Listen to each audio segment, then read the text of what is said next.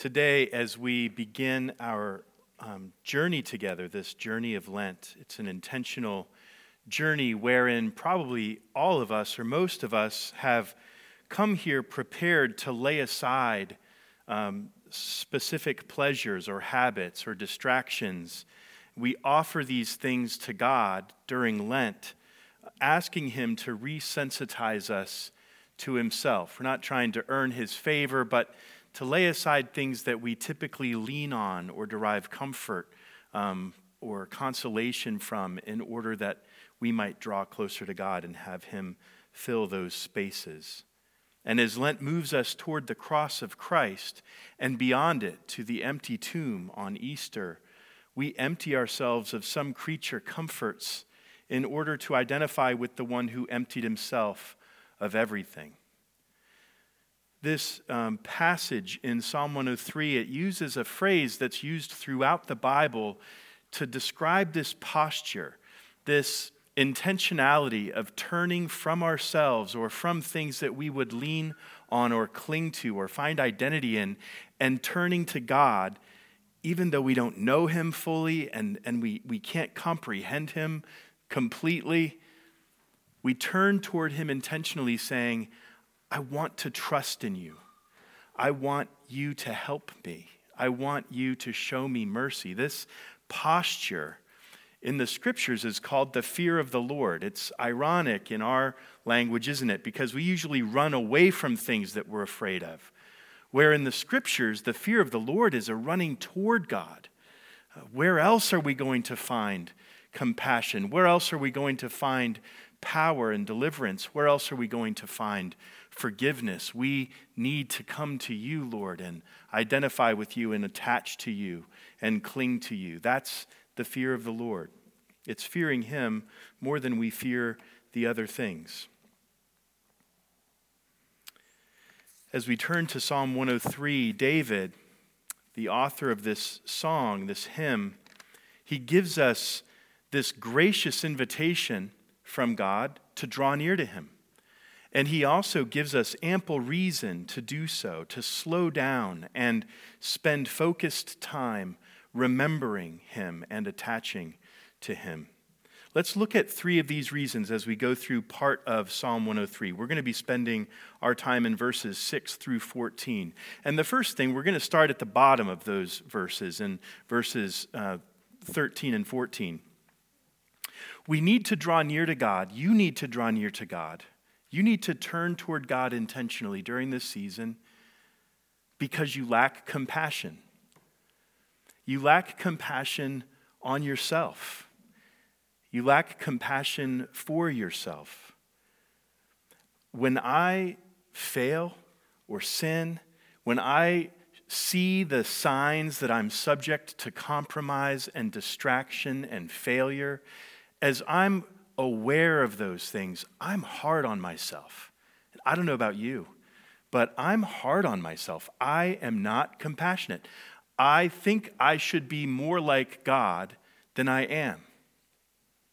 And I assume that He feels the same way about me. But listen to what verses 13 and 14 say. As a father shows compassion to his children, so the Lord shows compassion to those who fear Him.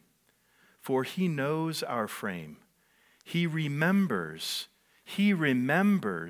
that we are dust. God remembers that you are dust, that you're a human being, that you're subject to distraction and compromise, and that you have frailties, and that you carry injuries, maybe going all the way back to your childhood. You're set up a certain way to twist your ankle in certain potholes. And when you do, probably you lack compassion. But God doesn't. We turn to God out of fear, believing what He says is true, that He, better than you, He remembers that you're dust, that you're a human being, that you're not a God, you're a person. So what is the fear of the Lord? Fear of the Lord is looking to Him and attaching to Him, believing that He always shows you compassion. that he always remembers who you are and who you're not. We turn toward God and we slow down to ask him to resensitize him to himself because we lack compassion, but also because you are harassed by evil and the devil's works. We come here, all of us today, in some way. Think about what's going on in the world and just kind of keep bringing the concentric circles closer to you, to your own heart and your own life. We're harassed as people in this world by evil and by the devil's works. The devil is at war against us. Evil is at war against us to undo us, to dislodge us from God, to dislodge us from each other, to dislodge us from ourselves, to dehumanize us. And we're tired. We're tired. We're tired of seeing our families harassed, our children, our parents, our siblings, our friends. We are harassed in this life and made to feel helpless in our own frailty. And we come to wonder sometimes, who is powerful enough to keep us safe? Who is powerful enough to keep our families safe? Will these circumstances overwhelm and sweep us away? Will they get the last word?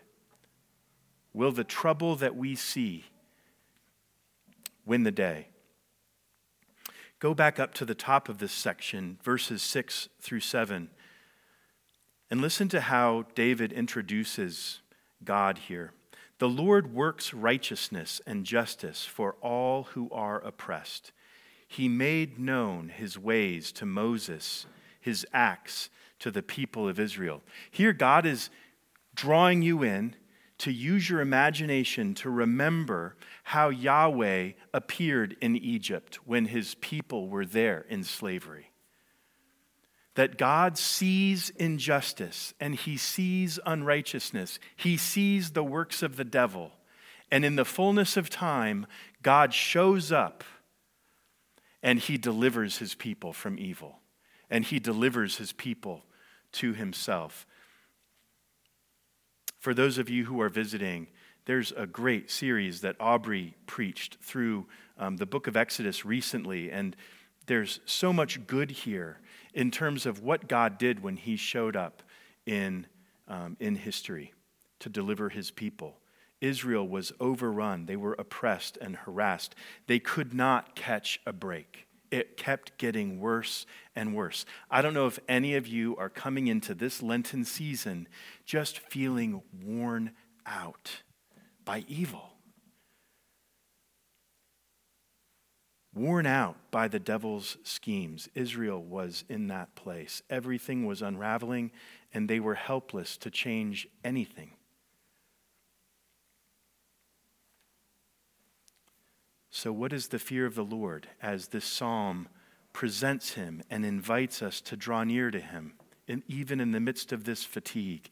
It's to look to him who appeared before Moses and Israel and Pharaoh and Egypt, so that all the world would know that Yahweh controls all of creation as he intervenes with these 10 plagues and bends natural laws in order to set his people free. There's nothing he can't do.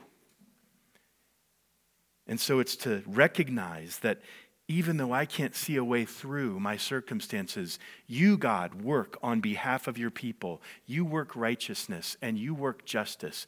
God, please help. That's the fear of the Lord.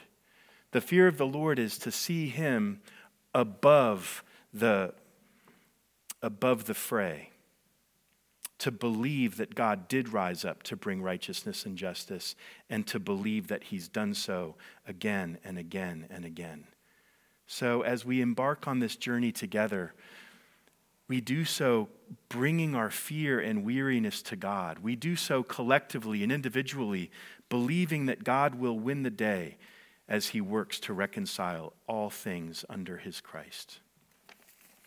A third thing that we see in this passage is that our conscience condemns us. This is another obstacle to drawing near to the Lord. This is another obstacle to the fear of the Lord. It's that we can become so aware of our failures and so aware of our sins that we think this is all great and the rituals are great and the scriptures are great, but I'm not sure if they apply to me, or I'm not sure if they apply to me this year.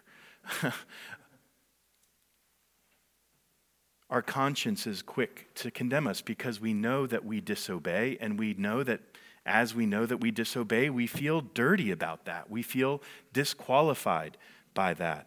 This is tricky. There's a funny story. It could be urban legend, but it seems like it's true. How does that sound? Does that sound? It sounds true. I read it on the internet. No, there's this story that Arthur Conan Doyle, the one who wrote the Sherlock Holmes books, that as a prank, he sent a telegram to 12 of his closest friends, all people of position and respectability. And, these are all, I think he was a knight, right? Isn't it Sir Arthur Conan Doyle? So these are people of stature. But he wrote this telegram to them saying, quote, "Flee, all has been discovered." To 12 people. And the story, if you can go look it up yourself, the story is that within 24 hours, all 12 of them had left the country. And there's arguments, is this misattributed to him? Could it have been Mark Twain? I can certainly imagine Mark Twain doing it. I don't know if his friends would have been of the same caliber as Sir Arthur's. But we can all kind of identify with that. We know that we've amassed a track record. What if all of our stuff was revealed somehow?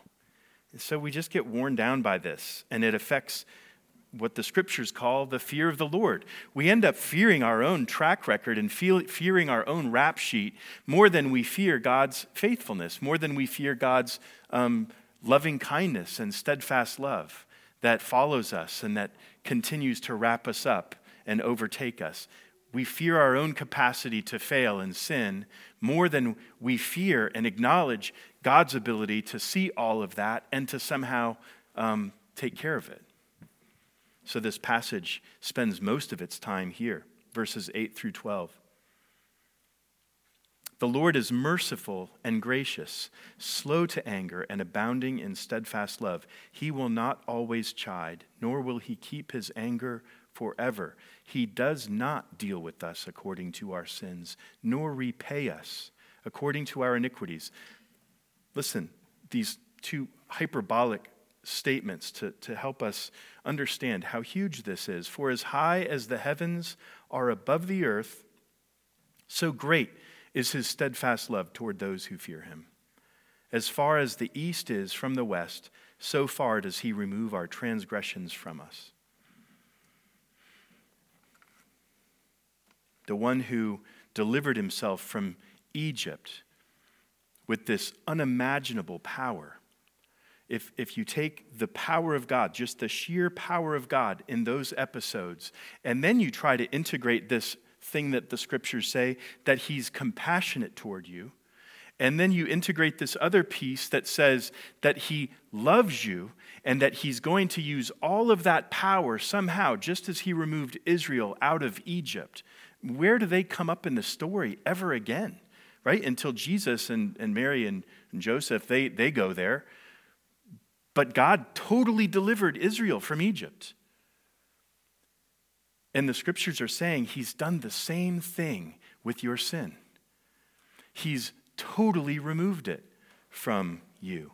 So as we draw near to God during Lent and fear the Lord accordingly, believing his steadfast love is even more powerful, its universes greater than our sins. We fear the Lord. In the midst of whatever our feelings of guilt, we turn toward him, not away from him, as the one who heals us. The authors in the New Testament pick up this theme. Take yourself to God, who is able to keep you from stumbling and make you stand in the presence of his glory, blameless with great joy. There's a God who makes you stand in the presence of his glory, blameless with great joy. Paul, and the author of Hebrews, they all riff on this theme that God has made us to stand blameless and without reproach before God. So here we are together to embark on this Lenten fast, to take more time and to make more space for God to own us. So let us draw near to him, remembering how he has drawn near to us, and may he quiet us with his compassion and drive back our enemies and make us to know and stand joyfully in his forgiveness. Amen.